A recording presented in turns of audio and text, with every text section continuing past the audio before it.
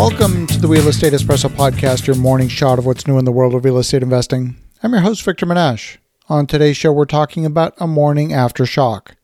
Now, we're not talking about an earthquake. This is the morning after the city of Nashville voted in a 34% property tax increase. You're probably thinking, I'm glad I don't live in Nashville. Well, folks, this could be a wake-up call for cities all over the world. There are a couple of vitally important questions we need to answer on today's show. Number one, are the issues that triggered such a massive tax increase unique to Nashville, or do they exist elsewhere?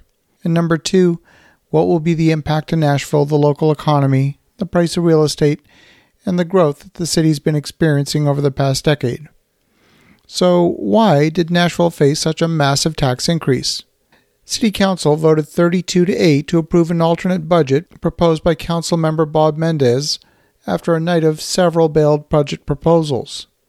The mayor had proposed a budget that called for a 32% tax increase. That motion was defeated. Over the course of a 9.5-hour meeting, the City Council weighed 4 different budget proposals, each of which called for a significant tax increase.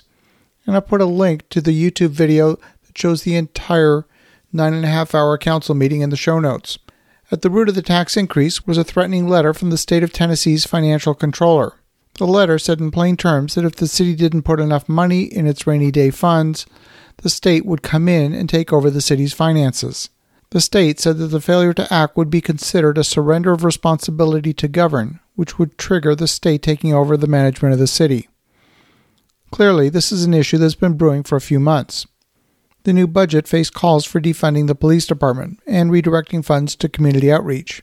And in the end, the full police budget was approved, plus a bit more to hire additional 48 police officers.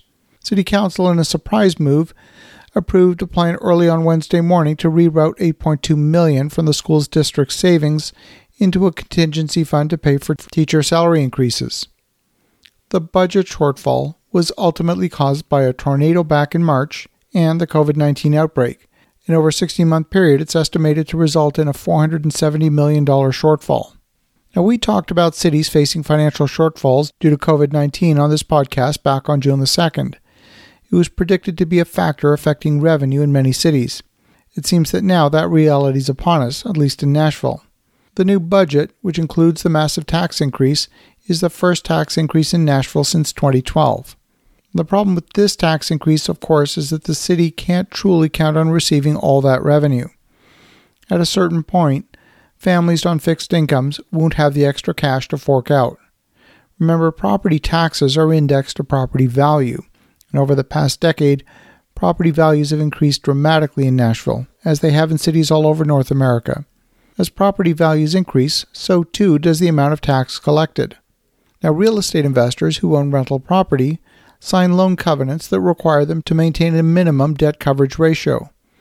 The property tax increase will cause tens of thousands of property owners into a technical default situation with their lenders, whereby they're no longer in compliance with the terms of their loans. Now, that doesn't mean they're necessarily going to lose the property, but it means they are in fact in technical default.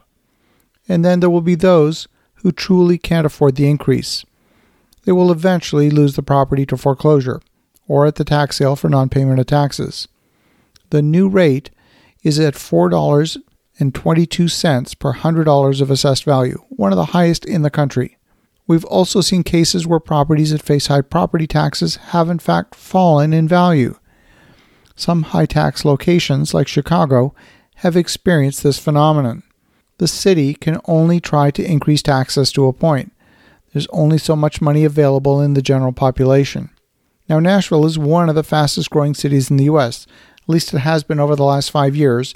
It's been receiving an average of 120 new residents per day moving into the city. And with all that growth comes additional infrastructure costs, but also additional revenue. Of course, this rate of population growth declined during the pandemic.